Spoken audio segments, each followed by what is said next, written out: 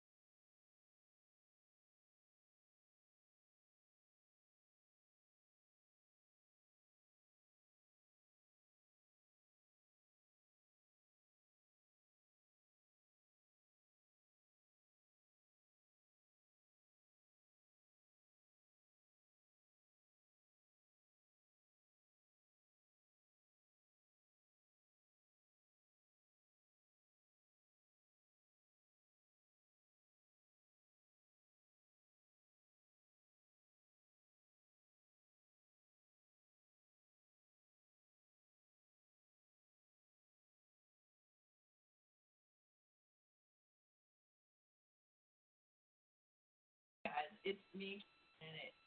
If you guys were you in a ship that had a really, really a viewing monitor type thing that was huge, that was like the whole wall of the ship, or that one room.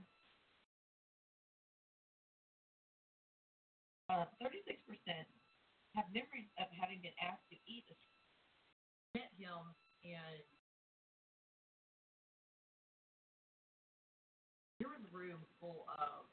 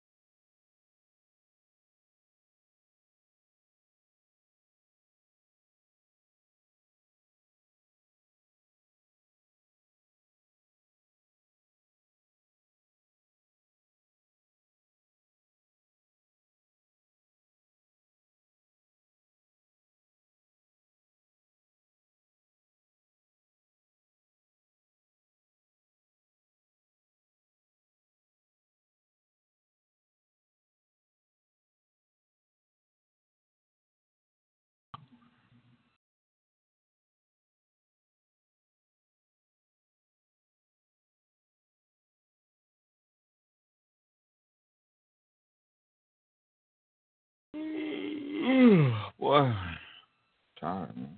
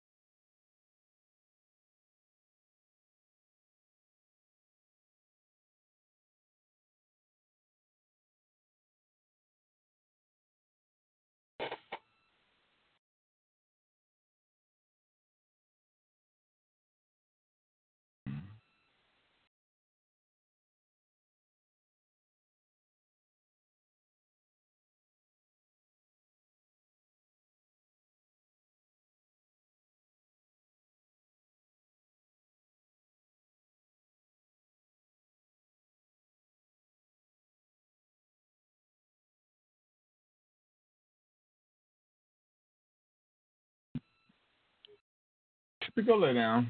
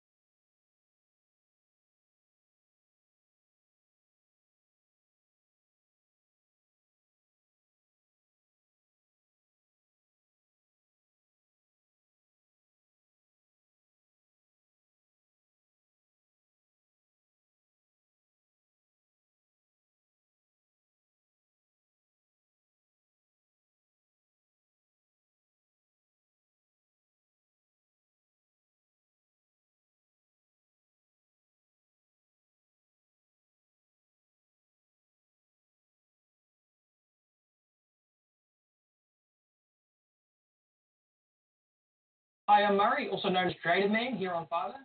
In this gig, I'll add Facebook Messenger live chat to your website. This will allow you to instantly live chat with your website visitors from Facebook Messenger.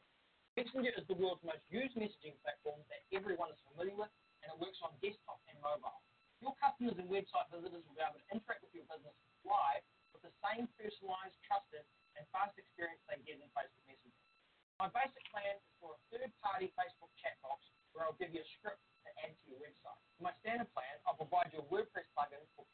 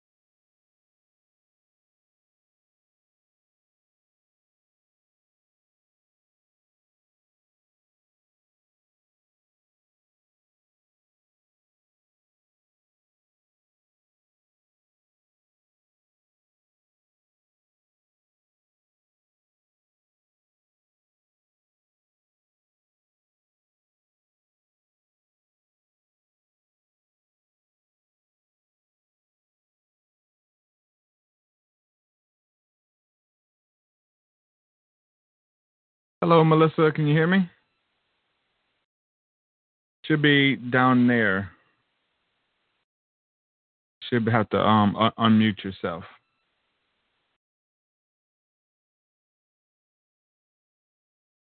It should be like right there.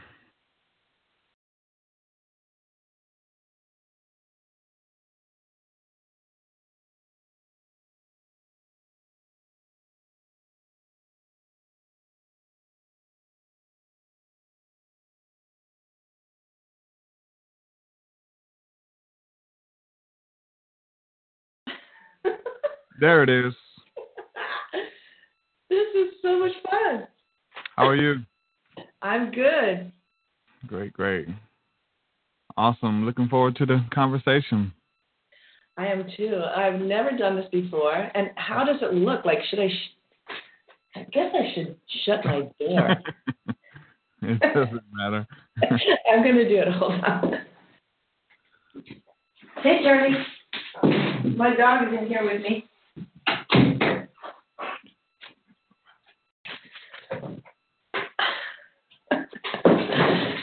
This is really fun. Oh, my goodness.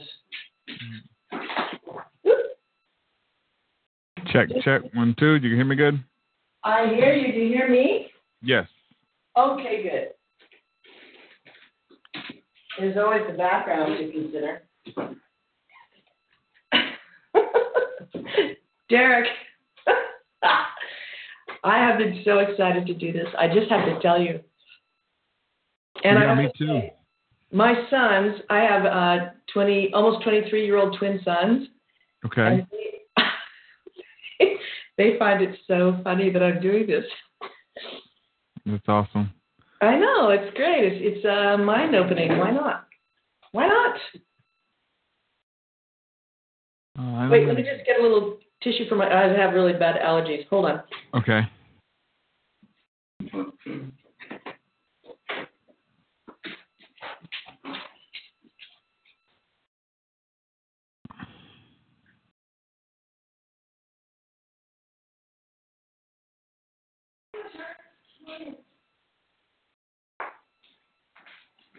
Come on in, girl. Come.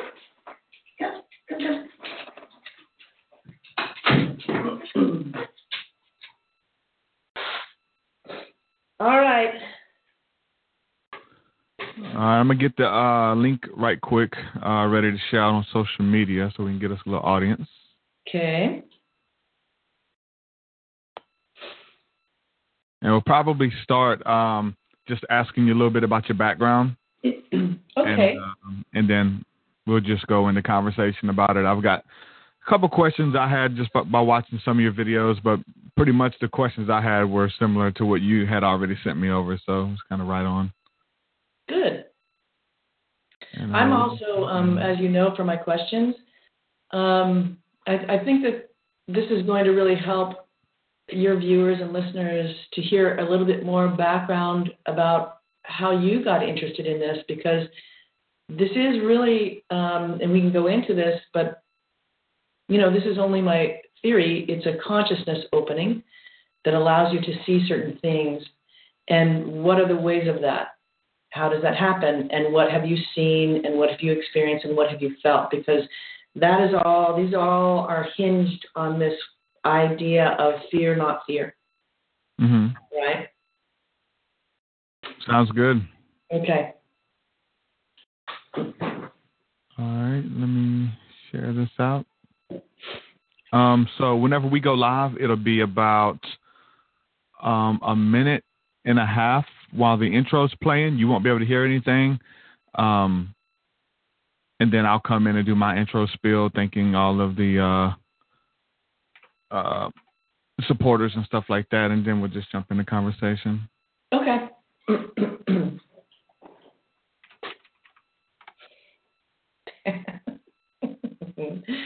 This is so much fun. This is why I sent you that picture that is more serious. Yeah. Because I felt that it would be a good anchor to this subject, which is so taboo. Yeah. And also because I generally tend to be very cheerful. That's something we can address too, because that's That's that's a big part of it. Like joy comes with it, being playful, being more spiritual with contact and stuff. Like I think all of that comes into play, you know. Oh, I'd love to talk about that, and also you sharing any experiences, because it's very true. Oh yeah, yeah. All right, let's see. Make sure everything's shared out. Yeah. Okay. All right, so we'll go ahead and go live now, and like I said, about a minute and a half, you won't be able to hear nothing though, but it'll be live. Well, you just tell me. Okay.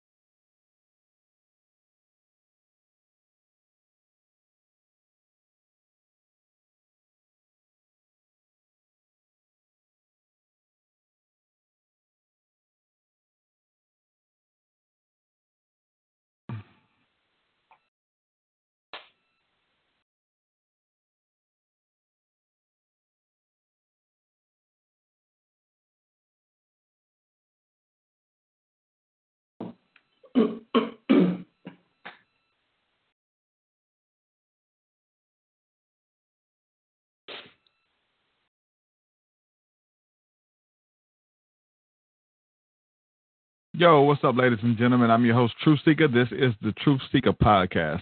Thank you guys for joining me on this beautiful day. If you're watching us live on YouTube, that's where we broadcast at. Or if you're listening to this on your favorite podcasting platform, I'm excited to be here with you guys today and got an awesome show planned for you guys, an awesome interview coming up. I want to say a quick thank you to everybody supporting the work on Patreon, everybody who is an enabler, everybody who enables me to do this, and I couldn't do it without you guys. So I want to give a quick shout out to everybody supporting my work over at patreon.com/TruthSeekah. If you would like to support the show and help keep me on the air and keep going, you could do that. You also get access to my full discography of music, which is 10 plus albums. Just put out a new CD. It's available there as well. All the new music that I'm working on is uploaded directly to Patreon before it's released to the general public. To say a huge thank you. You get access to exclusive podcasts, monthly hangouts. We do a Thursday night School of the Mystics session, which we learn to hear the voice of the Holy Spirit, following our intuition, to be led of the Spirit, and being very empathic. Many people are in tune with that side of themselves, but they've never acted upon it. They've been around people and felt energies and felt like they should tell them something, but they've never actually did it. So we create a safe atmosphere to come together where we can do that for one another, to equip and to encourage one another. And we're doing some courses and stuff as well. I think we're going to be starting a course in miracles this next week. So Thursday nights at 7 p.m. Central. If you want to be a part of the School of the Mystics, you get access to that by becoming a patron. Really look forward to that. That's the community aspect of this podcast. So huge shout out to everybody supporting. I'm going to give a shout out to some of the latest patrons that signed up within this last week. Shout out to Zavaya, Sammy Ramos, Tiger King 2000, been following me on YouTube. Shout out. Maddie Martin, Taint Zinzer, and Andressa. I got to say these names right. Andressa L. Thank you guys for supporting my work. Huge thank you for the generous donation from my good friend Lee Dunham and his wife. Thank you guys for supporting my work. And if you want to do that, patreon.com/TruthSeekah. You get access to all this good stuff. All right. Without further ado, we're going to bring in today's guest. I'm excited about this subject. I don't think I talk about this subject enough. I do try to get a little bit of it in on every conversation, but I like to talk to people who have had UFO and alien contact, whatever it is, whatever. We're trying to get to the bottom of it all. You know, I think that everybody has a piece of the puzzle. Everybody brings something to the table of their own personal experiences, what they've learned, what they believe, and we try to formulate a picture together. We bring all our pieces of the puzzle, put it together. We tend to formulate a picture, and that's what it's about. I don't take anybody's word 100%. I don't believe everything James Gilliland, Jordan Maxwell, even my own experiences. I don't claim to have it all figured out, but I think that the truth lies somewhere in the middle of it all as it forms a picture. So today's guest, we're going to be talking to Melissa Peabody of myfirstcontact.net. Melissa, welcome to the podcast. How are you? I'm so glad to be here with you. I'm excited to talk about this, and as you know, I reached out to you not for promotion for my project, but because you had, and I was explicit about that, but you had talked about during a show with James Gilliland that you knew people who were very much triggered by deep fear, having seen films, Hollywood films about UFOs and ETs, and they were terribly frightened. And so I've had my own experiences filming many unusual, I'll call them objects in my skies, and I believe they range from UFOs and ships, crafts, what you will, to light beams, to orbs, to energy shafts. We can go into all of that, but my experience has been, I don't watch those Hollywood movies. I don't have that fear. And so, and I'm also a documentary filmmaker and a journalist, and so my response to something new in my skies is really very much curiosity driven, and I want to know more. I want to know what it is that I'm seeing. I have a camera. I have an edit system. I know what to do here, and so it's my nature to just film what I'm seeing. It is completely without fear, and I wanted to offer that to you. My project, my films, they're very, very short, so that you could just literally, if you talk to someone who is very, very afraid on this topic, you could simply point them to this and just say, go watch a few of these films. They don't have any fear in them. And there are, in my experience might be narrow, but I don't think there are many things out there that deal with this topic that aren't fear-driven. And I personally believe it's perhaps purposeful. We can get into that too, but that is why I met you. That's why I contacted you, just so you could divert people to an alternative. Mm-hmm. And you contacted me then and said, let's talk. What do you have to say about that? So you do have a website. I don't think you have any products for sale, or you're trying to convince anybody. You're just simply showing up with your story. And you've been doing your own independent research by having your own encounters, which anybody can do. And then we just show up to the table and talk about them, right? Exactly. So this is your first interview as well? Well, it's funny. It's my first video interview. I have had only two other chances to exercise this skill, which I'm building, and they were audio. But yeah, this is my first interview, and the reason is it's a very important reason. It taps into the money thing. I am doing this for free. I'm doing this for my own joy and my own exploration of what is life. And so I have a certain perspective. I'm being shown certain things, and I want to share that with other people. I don't want them to have to buy my videos. And so in terms of the joy factor, I put that into these videos and films, but I also want to build a community. And so part of what my website is, as you say, people coming up to the table. Eventually I'll have some other pages on there, like a forum where people can just exchange ideas and perspectives with each other. But I am somewhat new to this. And so far what I have is films, and I have a submissions page. And the goal is really to build a global community of people who have maybe not felt like they were welcome to share what they were seeing and filming themselves, their own photos, their own experience. I have a woman in Liverpool who emailed me shortly after I started this project, and she submitted, a picture of it, like the teeniest, tiniest little orb. But she was filled with such immense joy in sharing it because she was not made fun of. And she had said that, throughout her life, she had seen many, many orbs. And really everyone around her was telling her it was not real. What she was seeing was not real. And they were just Chinese lanterns, which is so creative. It's like, wow, why that? But she was not feeling like she was welcome to share her experiences, and no one really believed what she was seeing. And so my goal is to just create this very big Skywatcher community, global. Anyone can come to the table. No one has to pay. Borders of countries are meaningless. The skies belong to us all. It does not matter who you are or where you're from. It's all part of the experience, and we share it. And that's the point. We share it. And so it's not me as being like this star, like having certain sorts of things that only I get to see. It's really important to me to welcome everyone and to show that, in fact, God, I don't even know how many, maybe millions are seeing this. They're seeing this everywhere. They're seeing it, and they are starting to share it.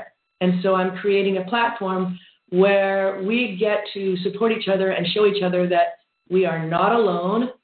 We are not alone, and we're not crazy. We are actually seeing these things. We're seeing a lot of similarity across the board. So, for instance, I would just say one of the really interesting things that I'm filming is what I would call orbs. And I don't know what an orb is. I'm just saying it. What I came up with the beginning of my project, as you know from my homepage, is, let me just begin with this. I had never, ever, ever been a part of any UFO community. I had never, ever spent any time investigating this. And we can go into reasons for that. I've thought about it before this interview, but just to stick with this orb thing, I had no language for what I was seeing. I did not know how to describe what I was seeing.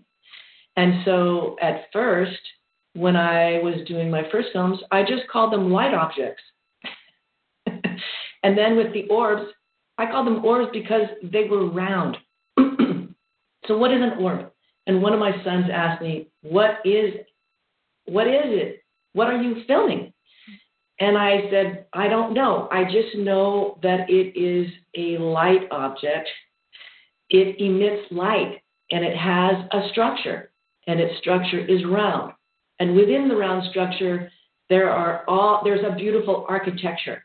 It's like bones in a human or veins, but it is veins of light, bones of light within a round structure. And he could accept that as like, okay, I can go there. Personally, I feel like these are beings, and they are projecting themselves into our reality, our visible reality, our visible light spectrum, so that we can see them if we are willing and if we are ready. Yeah. So what are your questions about that? Yeah, you've got some really awesome video footage on your website where you've you've actually filmed them. And like you said, I think we're seeing different things. Mm-hmm. It's not just UFOs. It's not just aliens. It's not just angels and demons or whatever we want, good or bad. There's a whole plethora of entities and beings and shapes and colors, all types of stuff that's going on out there. You've got some footage of these round or sphere, looks like to be vehicles with lights going around them. They'll light up with maybe something that looks like two big headlights that come on and turn off at will, and then another one will pop up next to it. Really funny that, because I watched that video you posted, and a friend of mine who's in the chat right now, Home Saw, so I'm going to have him on the podcast at the end of the month. He just went out and filmed his own video footage, and it looks very similar to the one that you shared, but I think it was during the day, and they lit up during the day, and where there's one in the sky and then another one pops up just a little ways off from it, like the same distance and everything. It's very similar to what other people are seeing. So we have what looks to be craft, maybe entities or beings, physical beings made of matter are on this ship, possibly. Possibly it's some type of drone, some believe. But then there's other things people are seeing, like the orbs and things you're talking about, or there's stuff that out there that doesn't even have a shape or a form. It's moving like gases and changing and morphing and turning into star patterns and weird stuff that's going on. And I think sometimes we're seeing actual entities or angelic hosts, as we would call them, according to different religious texts. So what's the difference? Have you seen what you look at it and it's like an entity? I was told that even the term cherubim means a living entity, like it's an actual entity versus a vehicle or something like that. Do you resonate with that there's some that are a machine, maybe nuts and bolts, not necessarily by us, but it's like a physical matter? I do resonate with that completely. There's one film I did. I was doing some filming of this red-orange light object that appeared really often above this sort of at an angle away from, but above this building, above my cityscape in San Francisco. And it moved around, and when I would go in close with my camera, and just to say again, I have a professional camera because I'm a filmmaker, so I could go in. I had a very good zoom. And this object was really moving around the sky in this sort of small area, but very, very active. And later, after I digitized my footage, I could, of course, go through it slower. And anytime I stopped the footage, or most times, it would take on an angelic shape. So it was broadcasting light with wings above the shoulders, arms, shoulders, a body, legs, a head. And this happened again and again. It happened again and again through the footage. It did morph into other shapes, but it really made me wonder what it was, and it made me reconsider. It didn't look like a ship. It didn't look like, as you say, there's other footage I have where you can see the little round lights around the body of what you can see it has to be a ship. It is so uniform, it's so structural, architectural, and they stay in relation to each other. So they do seem to be lights around an object, which I consider to be a ship. In this case, it was not that way. It was an energetic being that was just in my skies, and it came again and again to this angelic shape, again and again, and it's exquisite, and it made me consider our history. So I did a film on that where I went back. I found all kinds of really beautiful 4,000-year-old rock paintings, petroglyphs, where you could see a being with wings. And then, back, through the centuries, there were many wonderful paintings with beings with wings. And fast forward to today, to that shape. And that's what I was saying is, if I were walking down the street 3,000 years ago, and it was at night, and I saw this being, and it showed these wings, and it was sort of blasting its light in and out of the sky around me, I would just say, that's an angel. And people can agree with me or not. It kind of doesn't matter. It's really what you want to believe. And the shape, what is so beautiful is that shape is consistent over time. And that leads me to think that this angelic being and also the ships, they have been with us over time. This is not a new thing. It's new to us, and more of us are able to see it and film it, but it's not new. They've been with us through time. Do you think that just happened to catch these sightings and then get them on video? Do you think that it was just coincidence how everybody's able to see them? I mean, because there's people who don't believe who are filming things going on in the skies. Do you think, or do you think it was planned? Do you think you were somewhat contacted, like they wanted you to see them and record it, and thus change your life course essentially to start this website, try to start this community?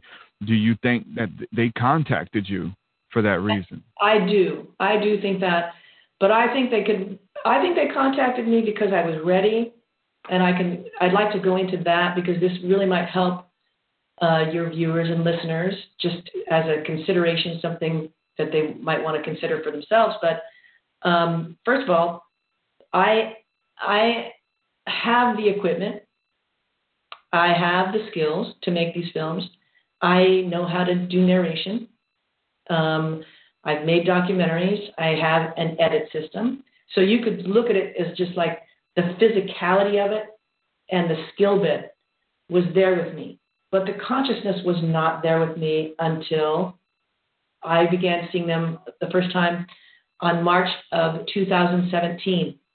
And wow, it hasn't even been that long. It's not been long. It's been like a major torpedo into my life. Yeah, and it has changed my life completely. And I have a funny thing. I'll go into why I think my consciousness changed. But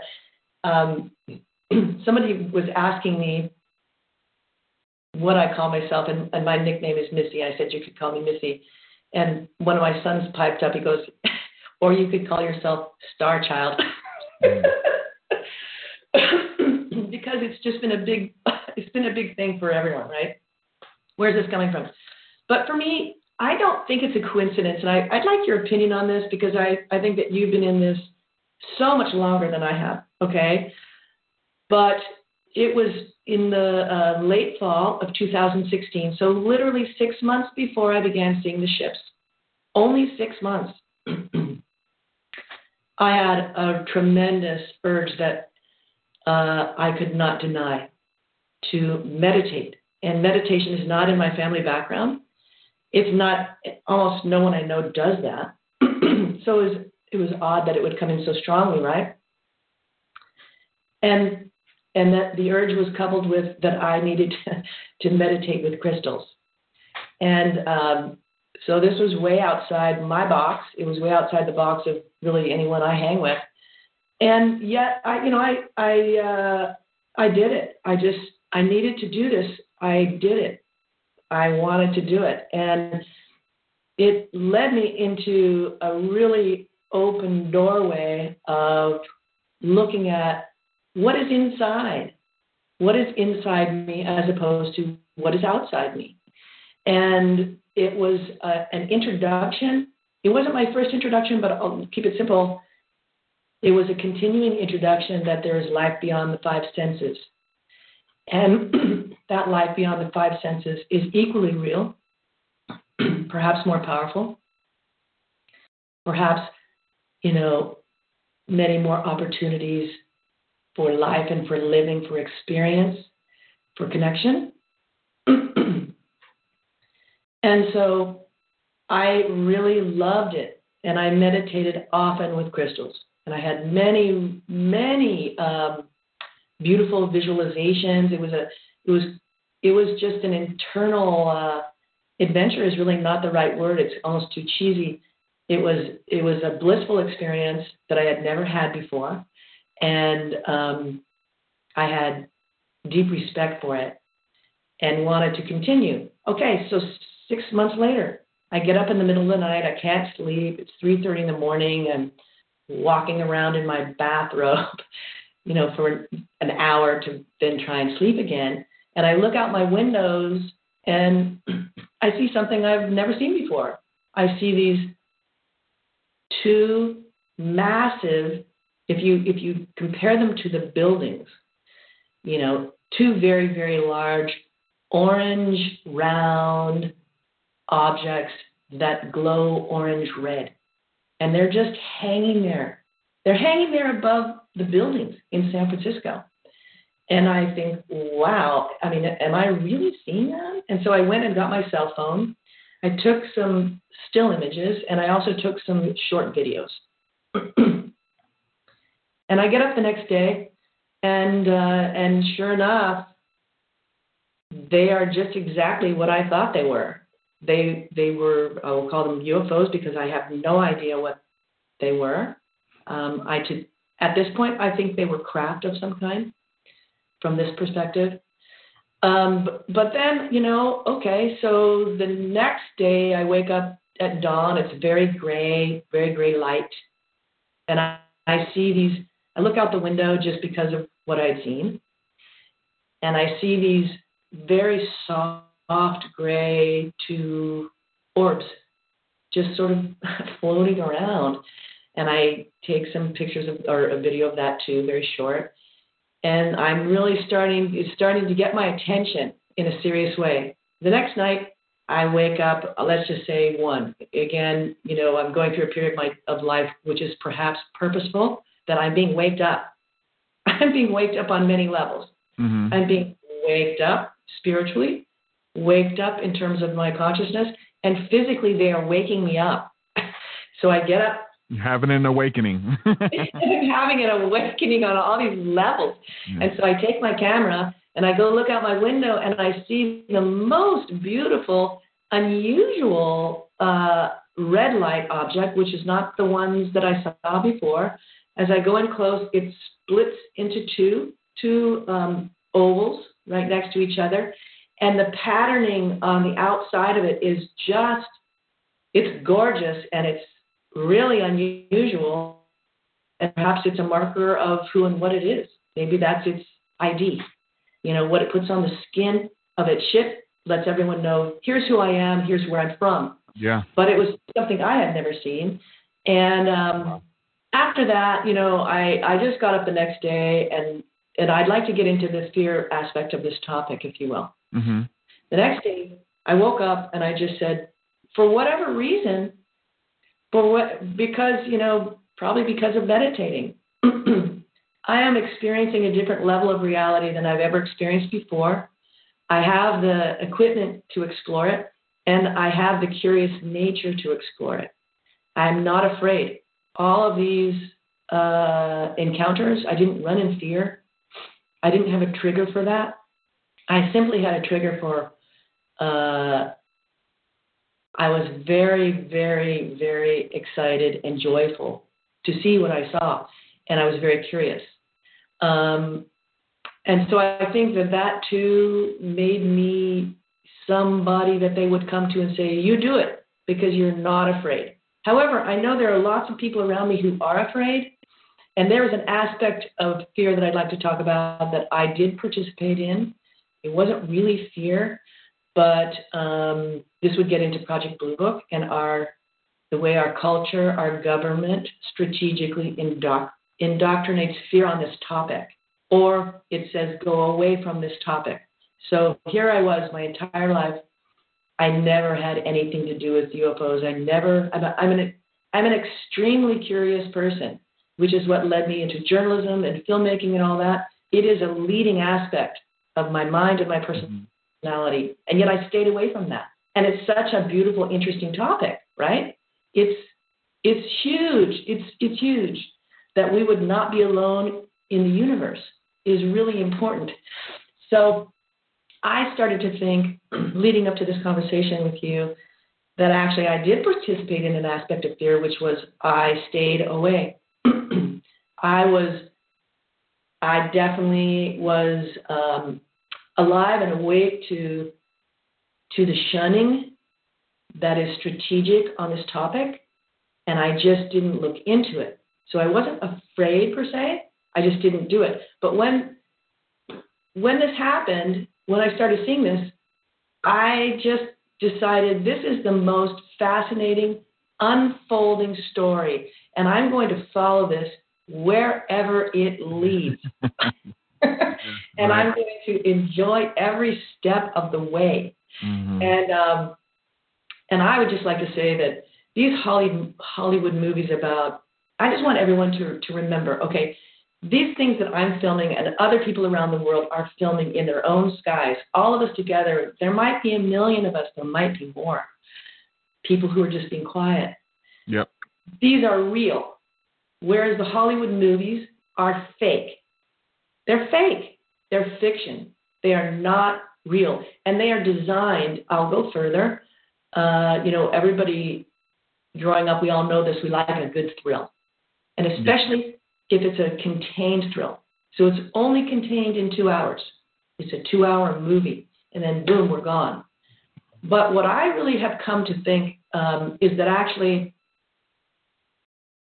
the way energy works is that fear, that tremendous fear that movie is designed to deliver to your energy field, to your mind, to your subconscious, perhaps to your heart, I don't know. That stays with you. It is almost like it becomes a button that can be pressed whenever that topic is raised in. You go and you see a really scary movie about ETs and UFOs, and they kill you and they do whatever they do to you. Yeah. And then somebody 10 months later raises the topic of ETs and UFOs, and boom, that presses that button. Mm-hmm. It's a trigger. It becomes a trigger. And then what you have to do is you have to do the work of getting rid of that fear. Fear is a really useful thing. I'm not dissing fear. Mm-hmm. So when we walk down the street and there's something scary happening, we are wise enough through our fear to know to run. And so it's very good. But what fear does, fear takes you out of the larger part of your mind. It takes you out of your heart. It takes you out of any part of you that allows you to have a higher perspective on what is going on in your life and what's going on in front of your eyes, right? It basically takes you into what's called your reptilian brain. It's the oldest part of your brain, maybe as old as the dinosaurs, and it is the one that tells you run. Run now. It's a very narrow bandwidth, and it does not allow critical thinking. It does not allow curiosity. Yeah. It does not allow love. It does not allow like a friendly interaction. It doesn't allow any of that. And so I guess my advice would be, don't watch those scary movies about ETs and UFOs if you would like to contact them. Yeah, definitely. I purposely didn't watch. It was a movie came out called The Fourth Kind. Somebody commented it here. And it was definitely abduction, and it was done in the form of like the Blair Witch Project, almost like it was a documentary or something that was real, these real experiences. But in the end, it was made up, And so I made sure when I seen those previews and stuff, I made sure I didn't watch that because I'm going out having my own encounters. And it was already hard enough to get over the fear that I had from the stuff I seen as a child. Thankfully, I've seen some good Hollywood movies as a child too. Close Encounters of the Fourth Kind. There was Flight of the Navigator. There was Cocoon was a really good one. So there was still some good stuff from like the 80s and stuff that I seen when I was a kid that I remembered. So those battled in my mind what was real. And I guess when it comes to the whole discussion of good aliens and bad aliens, that's part of that battle there as well. So yeah, getting rid of the fear and what you do with the fear that comes. Some people, it gets them out of trouble. Some people make the right decision. Some people, if there's an intruder or a robber who comes in, you get into a defense mode and you subdue that robber. Some people, when that fear comes in, they clam up. They can't move. And when they should do the right thing, they don't. So fear affects people differently. So when it comes to that, I would definitely say stay away from any of the scary stuff. And most of that stuff, like you said, it's fake. It's Hollywood renditions. And some of the good stories now, like the movie Fire in the Sky was a big one, which scared a lot of people. I was a little kid and watched that.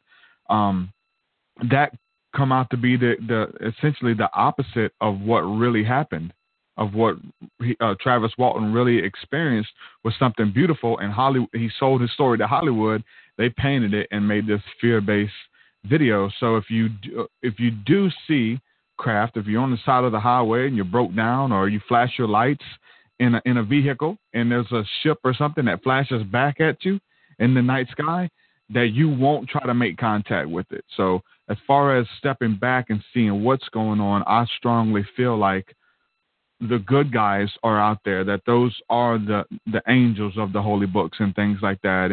And those who are we would call fallen angels, or the bad guys, I think they're running the show down here on the earth, and they're the ones with the smear campaigns and stay away from that, and you're going to be targeted. And if you talk about this openly, we're going to come after your family. I have people I'm trying to get interviews with right now, and they will not go live with me because they're scared of what's going to happen to them, you know, and things like this. And so it is about moving past the fear of every aspect and living in your authentic self.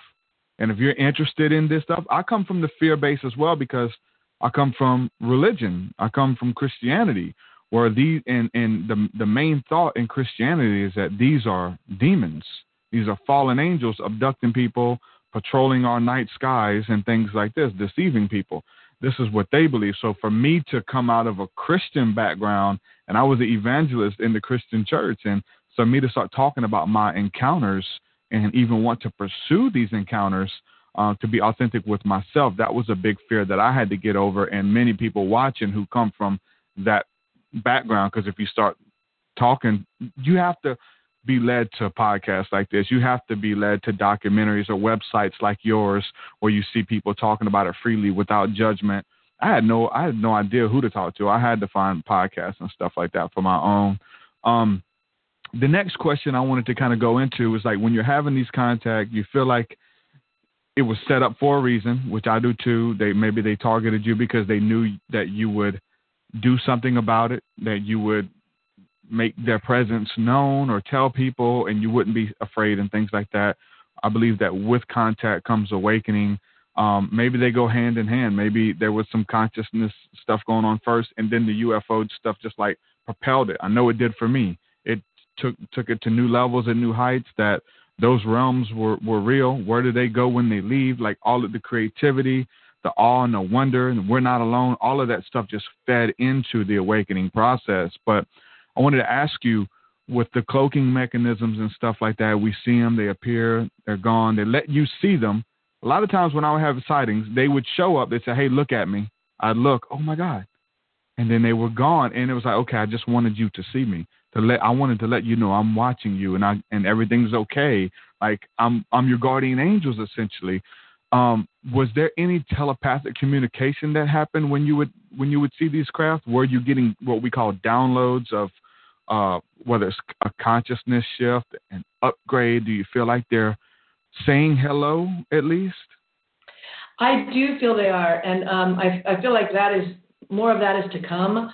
I feel like so far what it is that they wake me up and they say, get up.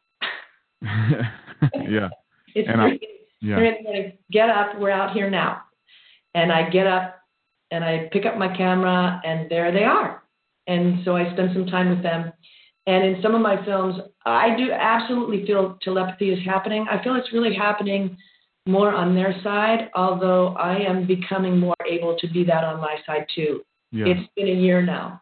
And so I feel like there have been films that I have and experiences I have where I ask them with my voice, so not telepathically, okay, can you, very simple things like, can you move to the left? Can you shine your light brighter?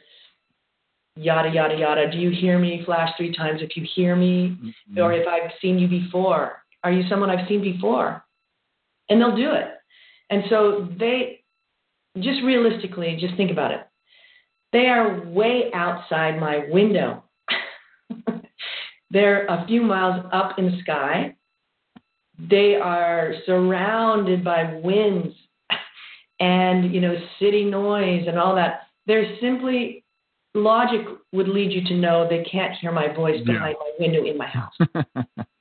Even if it was the government, because some people think that it's the government and we're seeing government craft. But then I think the telepathic communication gets in, it totally, dismisses that we're communicating with government agents out there, I totally agree with you. I think it's entirely possible. Let's just say we know that now that, let's get into this a little bit. This is really fun. We know for the first time in the history of the Pentagon this year, the Pentagon is being audited. And we know it's because there are as much as 23 or 20 plus trillion dollars missing from the Pentagon budget. No one knows where it went. It's not accounted for.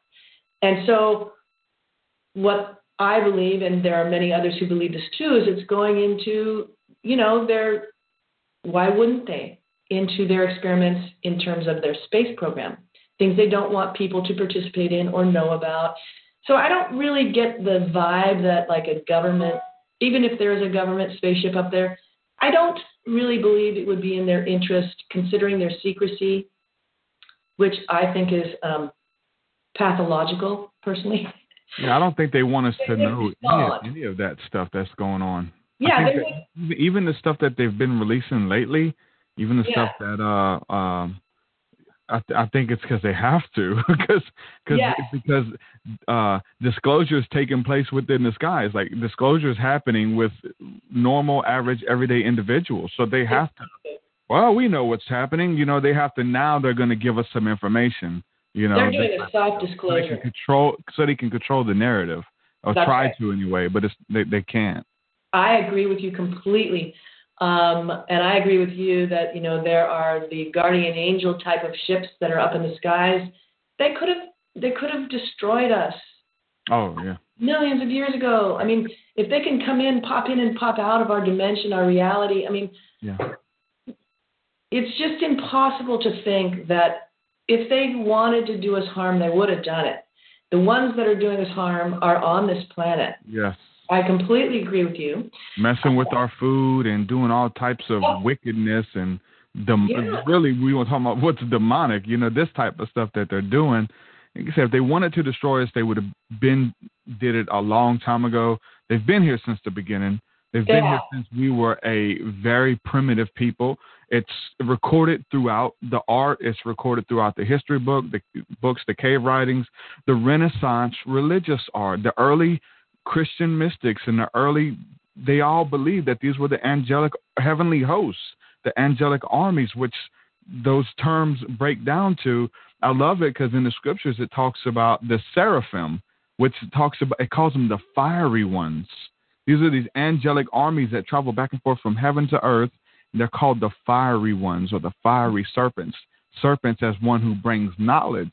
And these are angelic beings that have our greater good in mind. And we just so happen, if we want to, if you're curious enough, if you have the time, you can go out there and see them. You can make contact with them. They appeared to the prophets and disciples throughout religious texts. And I like the Renaissance art, even some of the newer stuff anyway, with just the last couple hundred years, we're showing Jesus hanging on the cross with men flying these little bitty fiery ships with little men in them, piloting them back in from the 1500s and stuff. Pictures of the Mona Lisa and Mother Mary if you look in the background, there's a person standing on a mountain pointing up at a little UFO. And there's pictures of UFOs sending laser beams towards people's head, giving them downloads of knowledge. This was very much a part of the early religious traditions, whether it's Christian or whatever. They're in every holy book. They're in every people group. And Native Americans talks about the star beings who came here and was their ancestors that seeded them here. All of it ties in together, and it's nothing to be afraid of. It's very much a part of our fabric, our DNA, and if you're religious, it's part of your religion. I totally agree with you. I mean, it's I would like to go. It's sort of an offshoot into Project Blue Book, because it's sort of like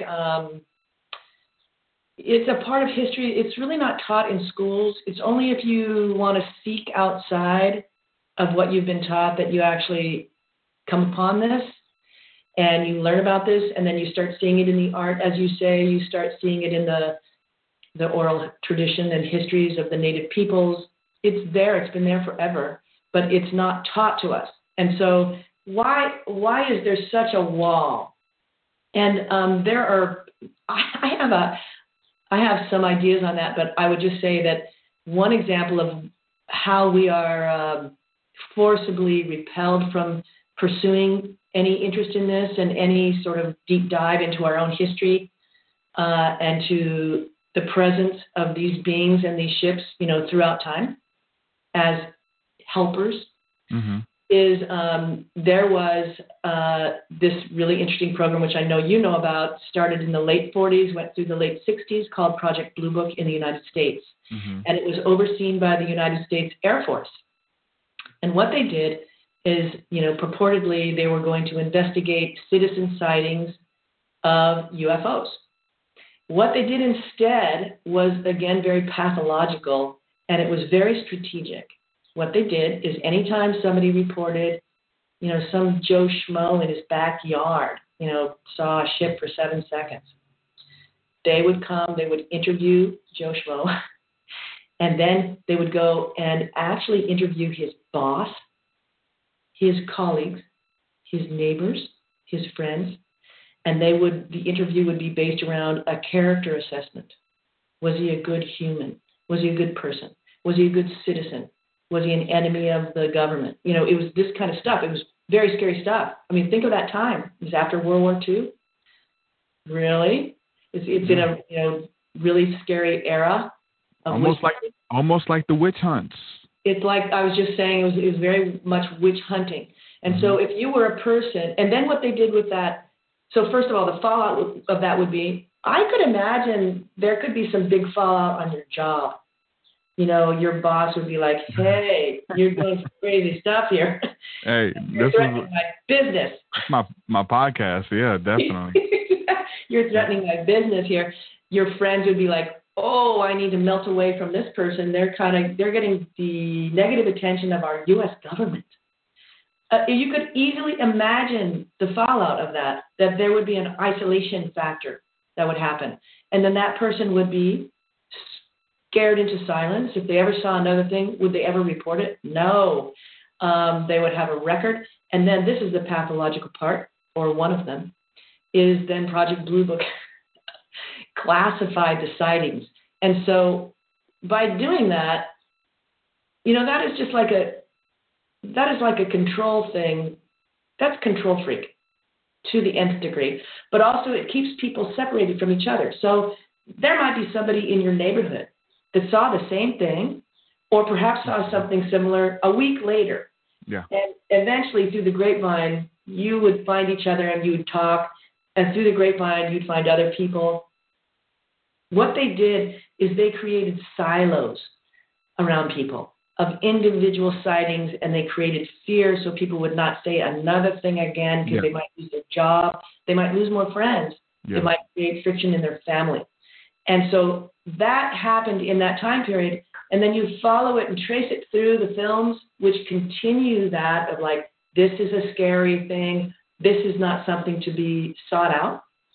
And you can understand why people would have just like it would be a very fringified topic.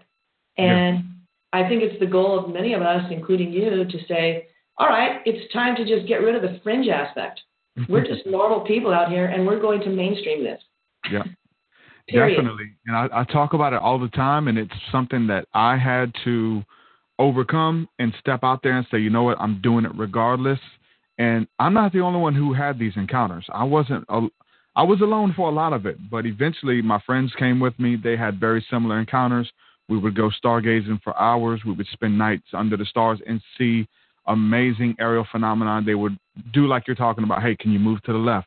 Can you show up? Can you show me 2 or 3 of them? Pop, pop. I mean, just insane stuff that we were seeing, and I wasn't alone. But my friends were like, they would tell me not to talk about it because what if they found out on your job? What if the parents find out? What if my pastor finds out? And these are very things that you can consider. I had to consider it. I didn't want to be the UFO guy or the weird, crazy guy at family reunion, that type of thing too. But it comes down to how bad do you want it? Like I would be doing somebody disservice not to speak about it because I fear about my reputation more than I care about the truth, right? I care about the truth, and that's what it comes down to me, whether people say, oh, man, I want what you're on, whatever you had, I want some of that. Like, look, completely sober, having these encounters and things like that. But my friends told me not to speak about it, and many people, it was a bunch of us, have these encounters, and they won't speak about it. So therefore, I say it because I have to. I have to say it because they won't. So I have to say it. But it's paid off now. Now you got a good podcast. Now, oh, you're known for that. Now you can talk about it because you got a podcast. It hasn't always been like that. Like I started talking about it, and then you become a beacon where other people be like, hey, man, I have similar stories too. Everybody commenting in the chat section. Everybody's had their own encounters. Everybody's had something similar, and they're waiting. We're waiting. I was waiting for someone to stand up and say, look, this is what I'm experiencing. I'm this, I'm that. I definitely cater more towards like the religious community or in the spiritual community as well, because those people who call themselves Christians or whatever have that belief, they're having these encounters too. But if they talk about it, they're demonized. They're called crazy. You're in a UFO cult, whatever people tend to say or whatever. But that's why there's a responsibility to talk about it. And it wasn't always easy. Now it's kind of paid off. I have people who support me. They follow it. They share it out. They love it. They can't wait for every episode. They love the discussion. It wasn't always like that. Like it totally wasn't always like that. You have to keep doing it. And it's essentially like being the forerunner or breaking the hard ground to plant the seed. And now the harvest is coming. Now people say, oh, I want to do it too. I want to do, you're like, fine, good. I'm glad that I'm that beacon, but it wasn't always just easy, man. You know? It was not. And I'll pick up on that. Like when I began this project, it was pretty interesting because I felt all the things that you're talking about, the potential pushback. So one of my sons even was concerned that it would affect my career, that if anyone found out that I was doing this, that I would lose clients. Yeah. And so that was exactly what you're talking about. I decided I was going to do it anyway. And he had a really interesting perspective. He just said, okay, in doing this project, you have taken on a mission, and your mission is to shake yourself up. And you're in shaking yourself up, in showing these films of things that people don't want to acknowledge are real. You have decided that part of your mission is to shake them up too. And I respect that, and I think there's part of that's true. But I would take it as a much more benevolent mission, which is that I have taken a mission to open myself up, to explore a reality that's larger than what I knew, and it's very beautiful, and to offer it up to anyone who wants to partake. And if they don't, that is fine. And if they do, here you go. And it's just like what you said. You started your podcast. You're just offering it. People can come to it. They can listen to it if they want to. That's the beauty of it now. The people who I don't have to proselytize. I don't have to go knock on your door or show up at your Bible study and say, hey, you guys believe in UFOs? I got a podcast. Like, search terms in the internet and Spotify, everything's in a way now that whatever you're looking for, just like the universe, whatever you're looking for, you're going to find it. You have to get on there and type in, or you have to click that video that says, Melissa Peabody, my first UFO encounter. You have to click that video and watch it. That's your own free will that led you there. And so that's the thing. We don't have to force anything down anybody's throat. If you're not ready for it, if you're not open to it, fine. There's tons, especially on YouTube. Like right here beside my head, people who are watching this, there's probably a ton of other videos that you can just scroll through and click about any other subject. But you're here for a reason. You know, if you're led here for a reason, you've been listening for this long, something within you has called you here for a reason. And that's what it's about. That reason is what brings us all together. And there's something of substance here. It's not just you're here by accident or anybody, you know, for the larger picture that anybody's here by accident. Like there's stuff going on that lets us know that we're not alone. If it's a belief in God now, if it's a belief in the divine, if it's a belief in my life has meaning, whatever it is for different people, it brings something to the table that matters. For me, like a lot of my Christian friends early on, they would get scared at this subject because there's the whole thing that aliens seeded you here, and then the Bible is fake and the Bible is made up and all of this kind of stuff. And so if for some reason in their head, the understanding that if these aliens exist, if these entities exist, then the Bible is a hoax. But for me, like these encounters prove the Bible. Like it talks about these angels flying back and forth and fasting, going out on a mountain, and these angels appearing to you. Like I've done it. Like it's in the scriptures, the universal law and all of these beautiful things. So it doesn't take away that the fact of that the Bible is fake or whatever the case is. It doesn't bring that to the table, but it brings the fact that no, it's real. Like there's something that's physically going on out there. Not when you die and your spirit travels to another place. Like, no, there's another place out there right now, and they're traveling back and forth, watching over us, communicating, sending messages. It's encouraging. I find it very encouraging, too. I find it very, very comforting. One thing that I would like to say is really interesting. I definitely wanted to say this because I know that James Gilliland interview, and I've heard some other ones with him, and he's very good about I forget his wording, but basically clearing negative, unseen entities.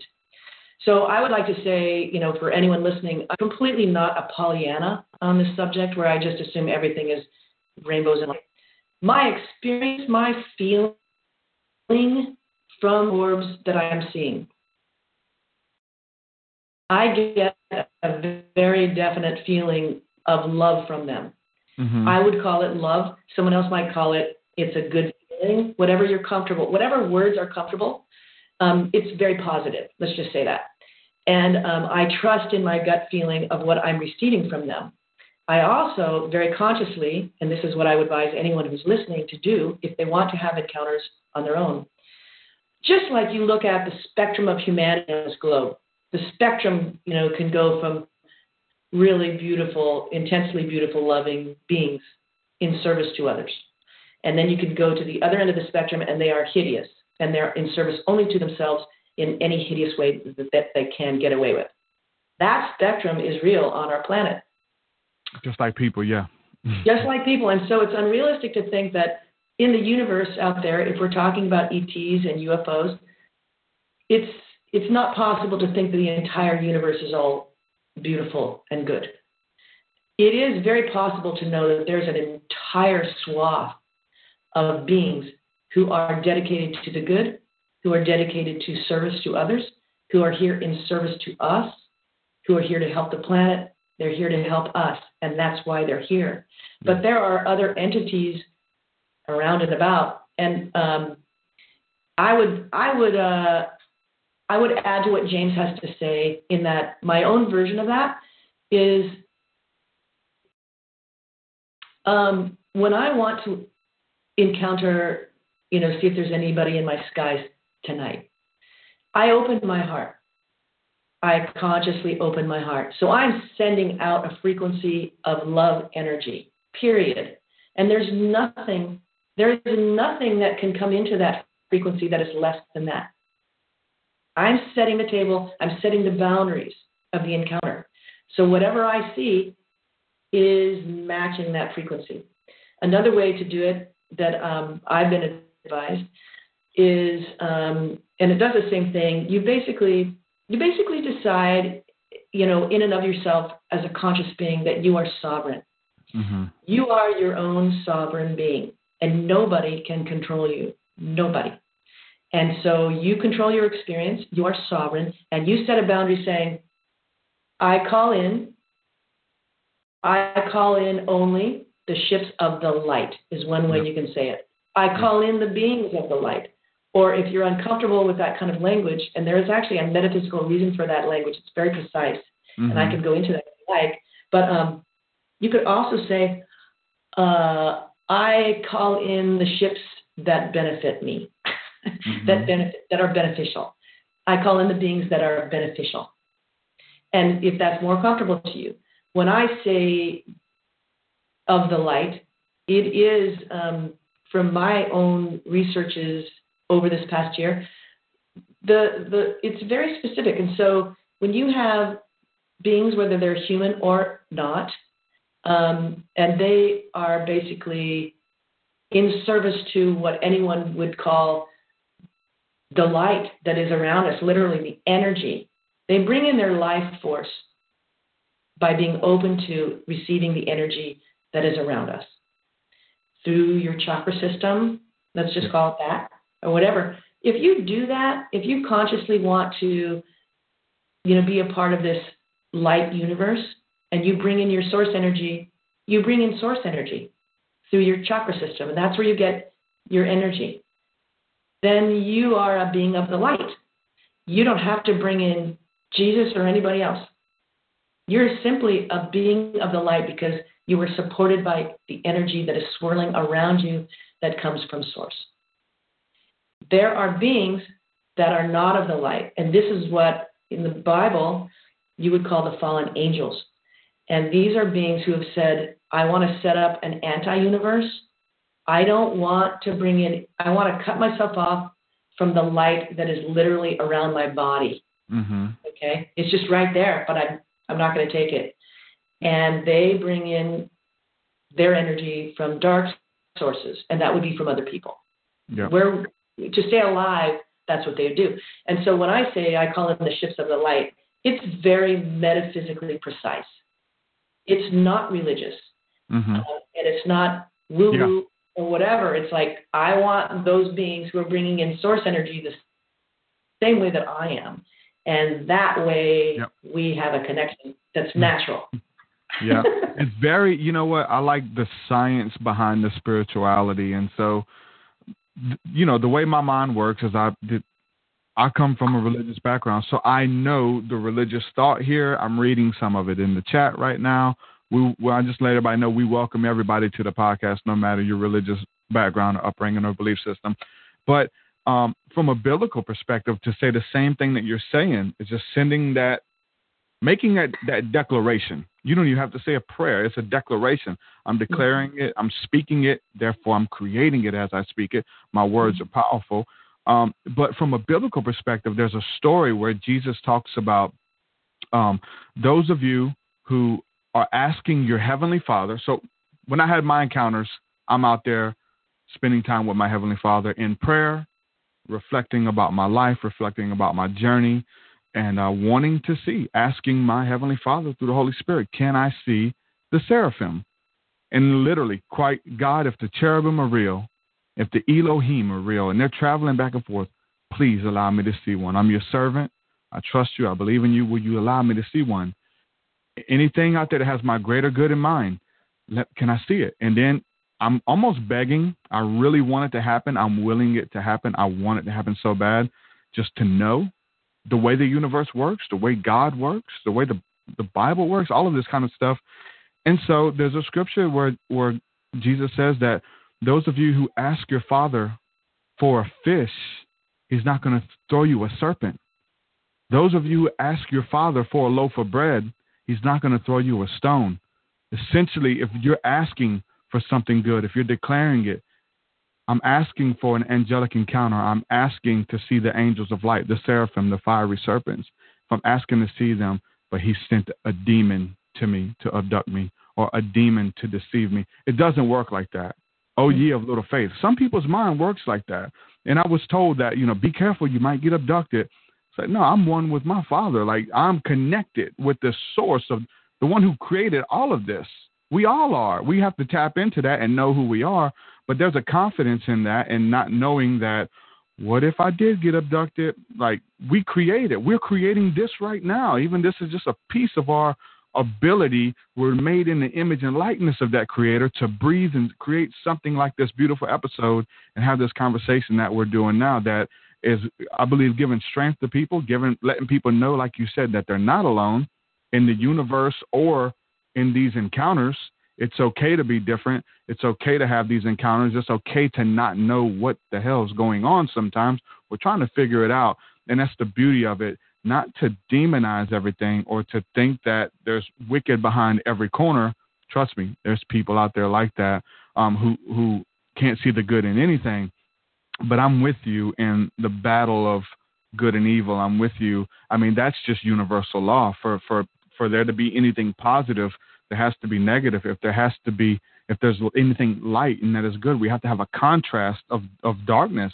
How good, we don't even know that it's light unless we have something to contrast it to. If it's something in darkness, if we've ever been in a time of darkness, if we've ever been in a state of living hell on this existence, how would we know what is good and what is to be cherished and what is to be respected unless we have that contrast? So that's universally, we can look at who they are, what they are, what is it? Is it in your own imagination? Is it what the Muslims and Islam would call jihad, the holy war that's taking place within our own brain and within our own spirit?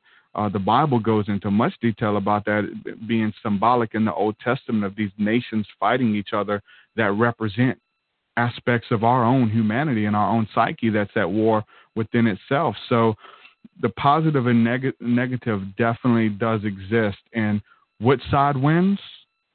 The side that you feed more, the side that you pay attention to, that you speak. But all of it's part of the game. All of it's here for a reason, the good and the bad in every aspect of our life. It is, and I totally agree with you. It's what you feed. It is what you feed that will appear in your life. So you could go back to the ETs and UFOs. If you're feeding the positive, the loving, the trusting in this world, it's a difficult thing to open yourself up to just trust. It's something to learn and to practice because it's not normal. If you do that, then you're going to be getting these different kinds of experiences. But I would add a little bit more to this dark and light, which is fascinating what you were talking about, and I really agree with you. I would just say, I would go a step further, and I would say, as you choose to not be on the dark side of the coin, if you will. I mean, first of all, you're given the opportunity to choose. Yes. So you're seeing this big. There's a scripture that says exactly what you. I'm sorry, that's just the way my mind works. It says choose this day, light or darkness. You get to choose it. You get to choose. It's here, and I would go. Those beings who have come into this world to play these roles that are dark. So if we want to follow this through even further, we could just say we owe them gratitude. We owe them gratitude, even if we don't like what they're doing, because they're showing us something that we have chosen that we don't like. We can see, I don't like that. I don't like what you're doing. And so I'm not going to do it. I'm going to do this other stuff that feels good. And so they provide something that we can push back against. The contrast. The contrast, and they will go on and they will reap the karmic rewards of whatever they're doing. but they do provide us a service. And for that, we owe them gratitude.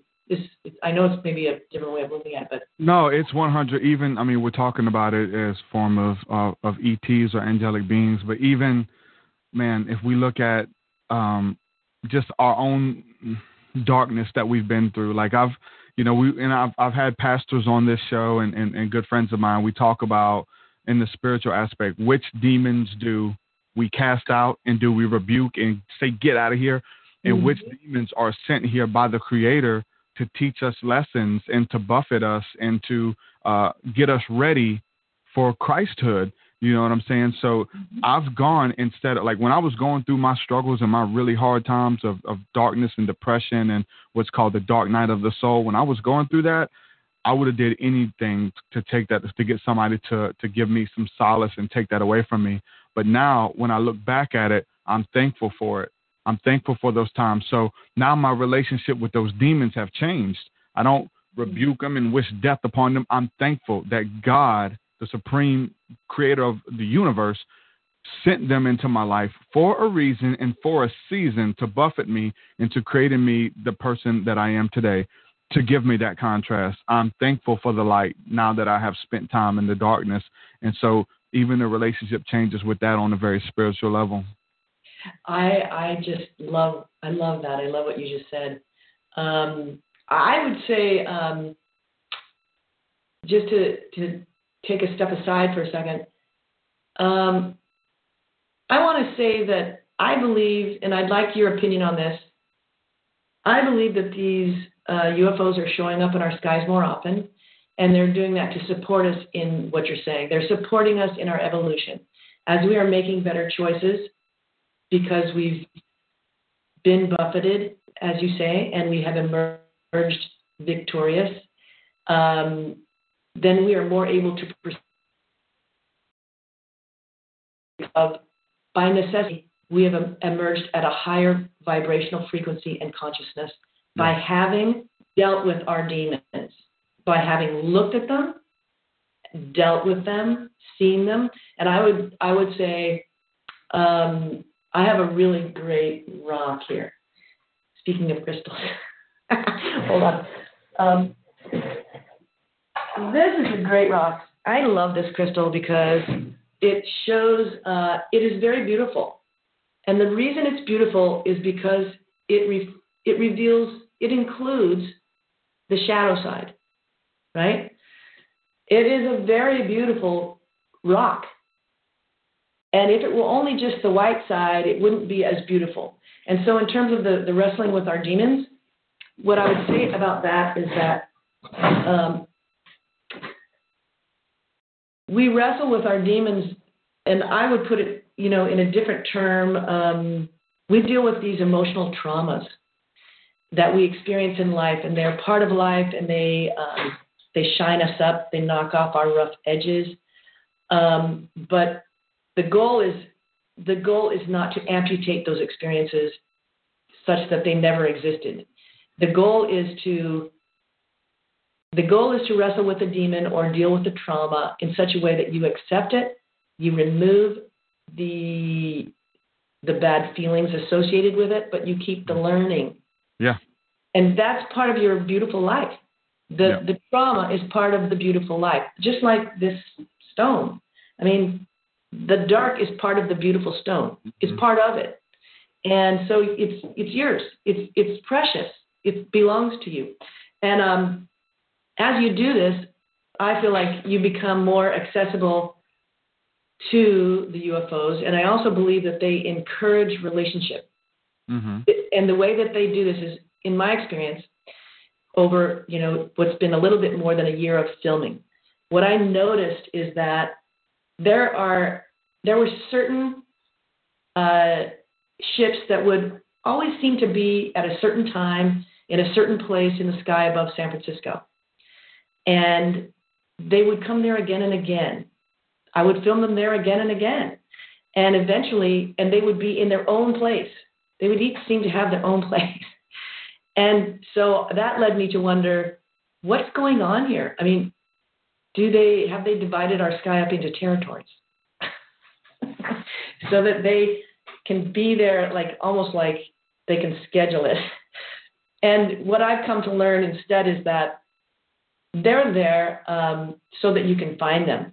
Yeah. So that once you deal with your demons, once you rise up to a certain point and you can perceive them, and you want a relationship, and you're not in fear, you're not in the fear mode anymore. Because I don't believe that they would show themselves to you if you were in the fear mode. They wouldn't do that. Why would they do that? First of all, you would be in a completely different resonance. So that would not be possible from an energy point of view. But also they would not want to inflict more fear on you.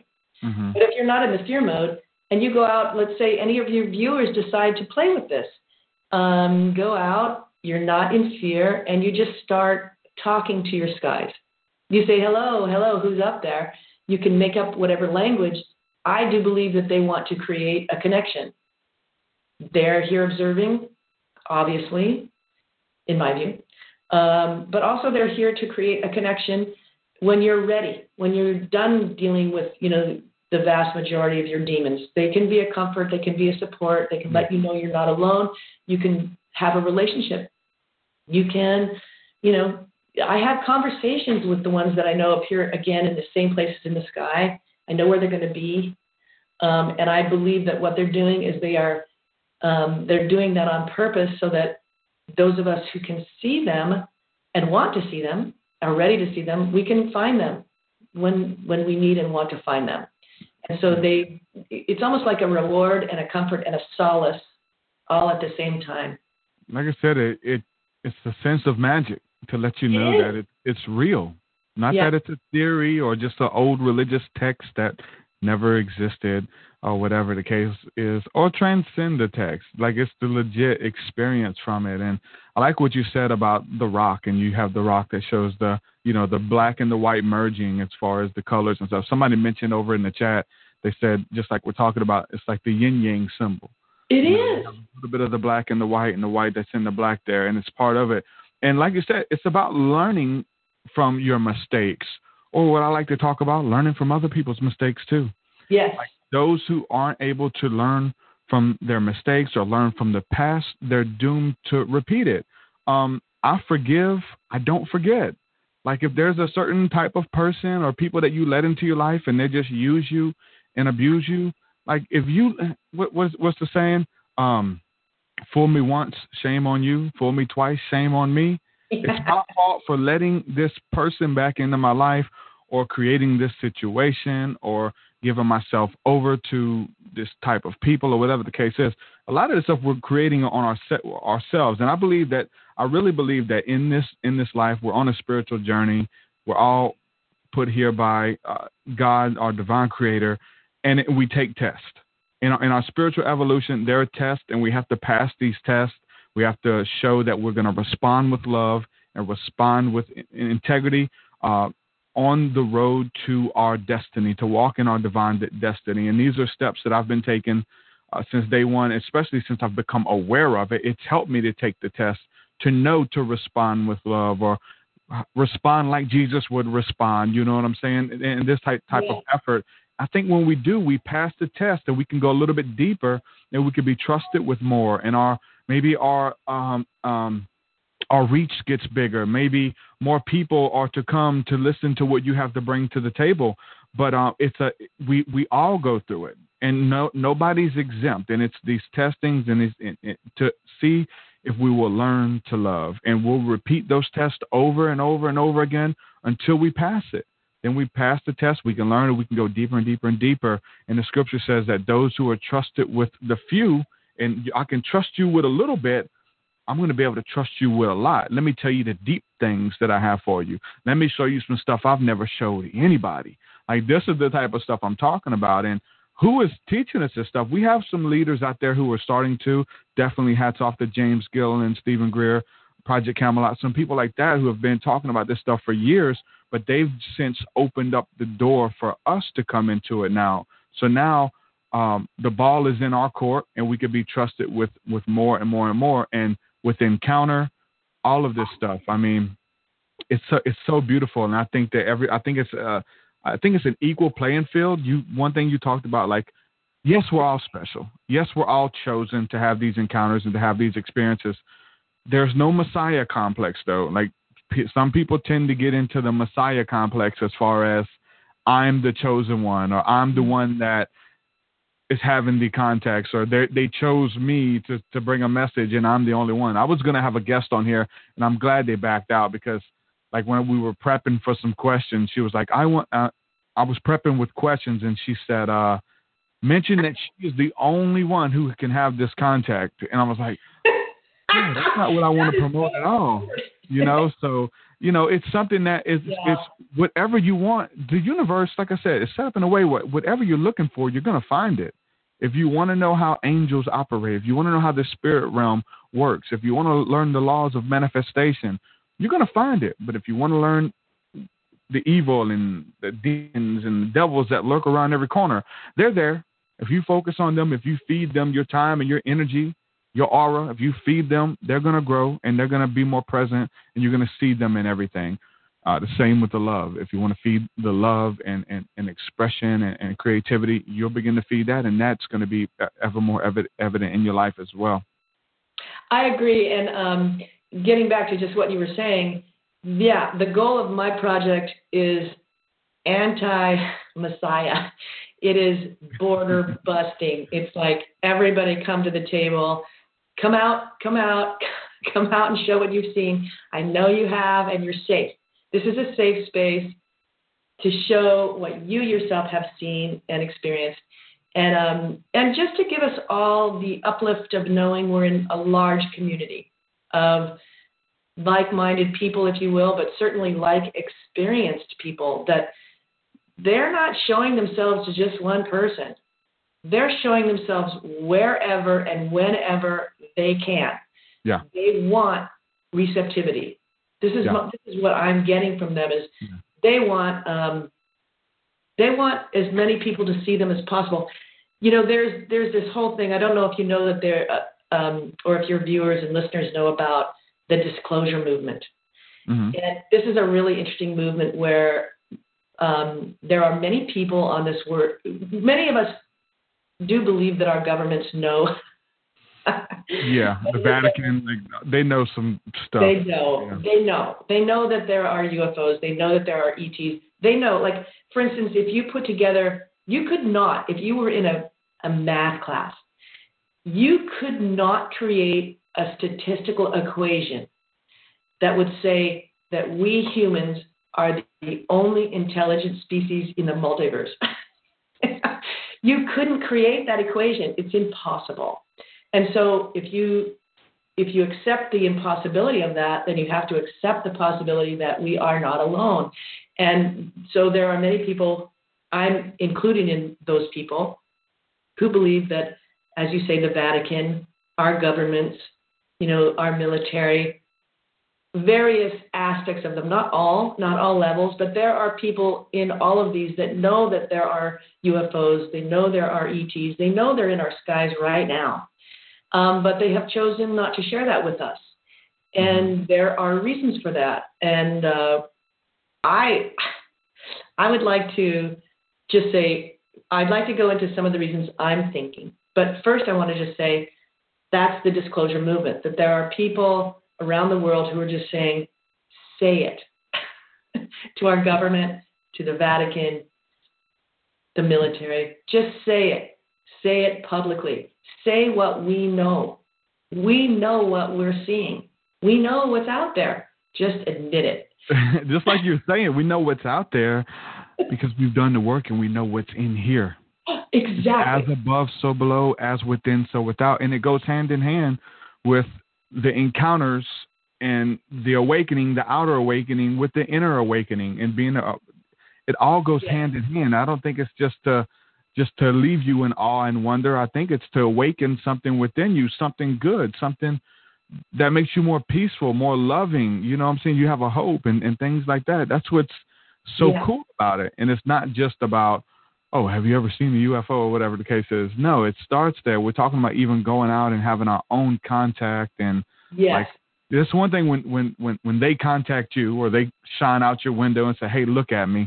And then it gets in. We didn't talk to it too much. I think we alluded to it. But to go out there and have your own contact, where not the CE5 initiative, which is where you go and contact them, which we've been talking about. So that's really cool. We're supposed to be planning like a global one soon that I'm going to lead up. So I'll share that. Let me know about that. Yeah. I do agree. I feel like we're closing in the show, but I really, really, really encourage people to go outside, look up, and start trying to establish their own contact. It will benefit them. It does bring an enormous amount of joy and peacefulness. So it's really the opposite of the alien invasion, the Armageddon. I know, right? It's the opposite of that narrative, and that is a narrative. It's a fabricated narrative. It's not real. They could go out and just begin expanding their own life by just talking to whatever they think might be in the sky that they can't see. And they might not be able to see it for a while, and then eventually they can. One thing that I'd like to say to help them, and again, it's because, my own experience is they said, hey, we're here, pay attention. They want us, not just me. They want all of us. They want us to know they're here. And they want contact. They want relationship. They want that. And but sometimes it's kind of hard to get it if you're always working in your imagination, right? Yeah. And so one thing that I've experienced that is so wild, but it's not just me. I've been with people in different places, and we've all had this experience where, for some reason, a digital camera, whether it's a cell phone or another kind of camera, it can see, it sees what we see on what I would call the visible light spectrum, what we can see with our eyes, but it sees beyond that as well. And so I've had experiences where I've pointed my cell phone up and I can't see anything there with my eyes, and I look at what I recorded on my cell phone and there's a ship there. And I would just say, I would encourage your viewers and listeners, play with that. Know that there is a reality beyond your five senses. And that's what that cell phone experience, reinforces for me, is that the reality is bigger than what we see, can feel, can taste, can touch, and smell. It is bigger than that. And beautifully, digital cameras can capture some of that. And so you could have them, they could go out and just start talking to whoever they think might be in the skies. Again, not in a fear mode. Not ever, if they're in the fear mode. Don't do anything out of fear, man. Yeah. Don't do anything out of fear. And then point their cell phone at the sky and just start seeing what they see. It could be really just a fun pastime. Yeah, Bill Bean did that. He, I've had him on my show a couple of times. Good friend. He was somebody cool because I got to talk to him as a Christian. He's a Christian minister who was doing this and going out, and he'd have demonic encounters, so he can tell you the difference between demons and angels and stuff like that. But he would go out too, and he would take his camera out, and he would be prompted to say, "Hey, look over here, take a picture." And he'd have the film developed. And every time there was a ship, a craft that was on the film. He had all those pictures on his website and stuff too. He has pictures of demons and all kinds of stuff that was haunting his family as when he was growing up and stuff. So really interesting stuff. Melissa Peabody, thank you for coming on the podcast. Your website is myfirstcontact.net. Let people know how they can connect with you through your website or through the submission form. If anybody has any videos or what you got coming up, go ahead and give a quick plug right here at the end.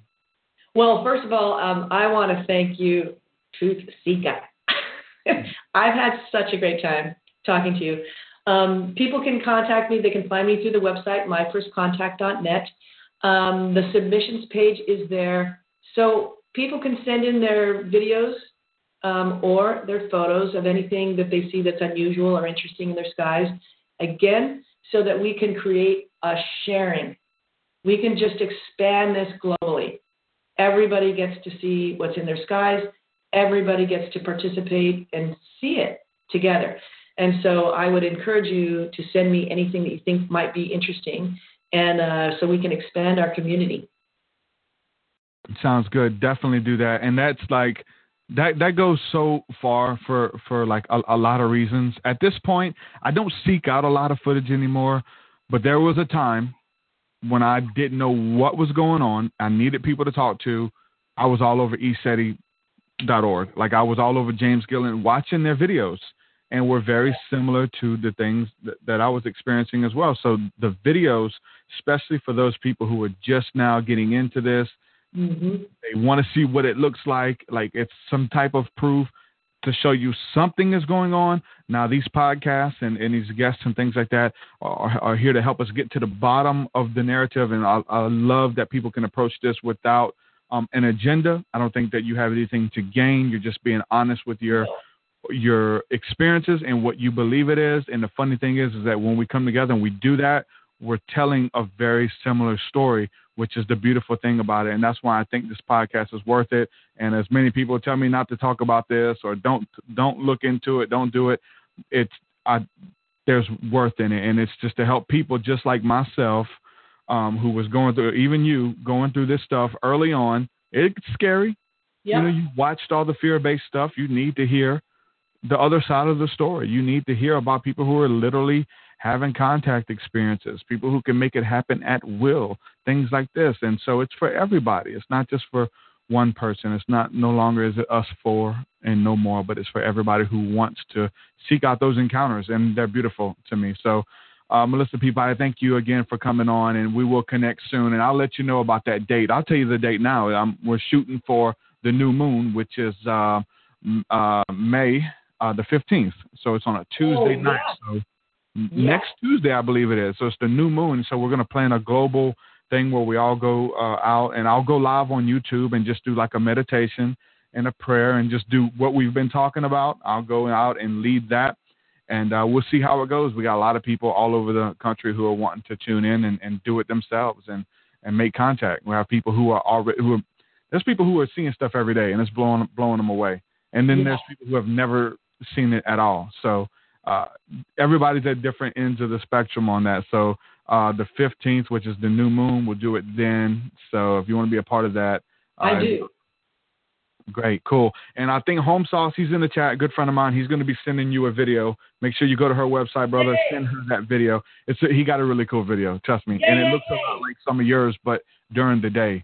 The daytime videos are awesome too, because I was having so many nighttime sightings at first, and then you try to rationalize it, and you're like, maybe it's a satellite, maybe it's this, maybe it's that, maybe it's a plane. But then you're like, let me see, and I'm like putting the thought out there, let me see something during the day, just so I know, I can actually see something. And I've seen fleets appear out of nowhere, like 40 of them appear, do weird aerial phenomena, and then disappear. And I'm like, oh my God. So it lets you know they something's going on. We're connected there spiritually, angelic realm, who they are, what they are. They're watching over us. They've got everything okay. There's footage out there. You should upload some of this too. There's footage out there of like asteroids and comets that are headed towards the Earth. There was one in Russia, which it dissipated at the last second, right before impact. It split. And you know why? Because they blew it up. There's footage of it. There's footage of this little craft flies in, shoots a laser beam through it at the last moment, and it dissipates. There's footage of that. Yeah, so we got to have a place for everybody to come. Some of these footage, like, we forget about this stuff because this was probably 8 years ago now. So, we kind of forget about that stuff. But when it was news and when some of the UFO guys were talking about it, it was like the big thing. So to have a database with all of these videos and footage, it's awesome. So everybody head on over to myfirstcontact.net and subscribe, do all the good stuff over there, and follow her work. Thank you again for coming on, Melissa. Oh, thank you so much. Take care. We'll do it again soon. Yes. All right. Bye-bye. Enjoyed it, ladies and gentlemen. Enjoyed it. I have to jump off of here because I have to go. Cut this thing short. But, yeah, I really enjoyed this interview. I hope you guys did too. If you guys would like to support my work and see more podcasts, all that good stuff, head on over to patreon.com/TruthSeekah, and there you can sign up for any level of giving per month. Even if all you can do is $1, that would be much appreciated. These shows could not exist. I could not be here doing this right now without your help. So thank you from the bottom of my heart. Everybody who's been supporting, man, I really mean that. Thank you guys. People have been here since day one. Give a shout out to some of the people in the chat right now. I've been saying Home Sauce's name over and over. A shout out to Home Sauce, Christy Folks, Carolyn, Michael, Adam Starseed Bay, everybody else who's been hanging out with us here on the live stream. Chris Bars, what's up, brother? So with that, I'm going to say peace and shalom. I love each and every one of you guys. We will do it again soon this Thursday. Everybody, right now, let's put this intention out there who's listening live. This coming up Thursday, I'm supposed to be interviewing Gemini from the group Conspirituality. I was supposed to have him on the podcast like 2 or 3 times in the past 6-7 years or however long I've been podcasting. And each time something happens and the interview doesn't happen. So let's put the intention out there that this Thursday I will be speaking with Gemini of Conspirituality. He's been a big influence on me musically and when it comes to research and doing this kind of stuff. So let's hope that happens. So Thursday, I'll see you guys again. Peace and shalom.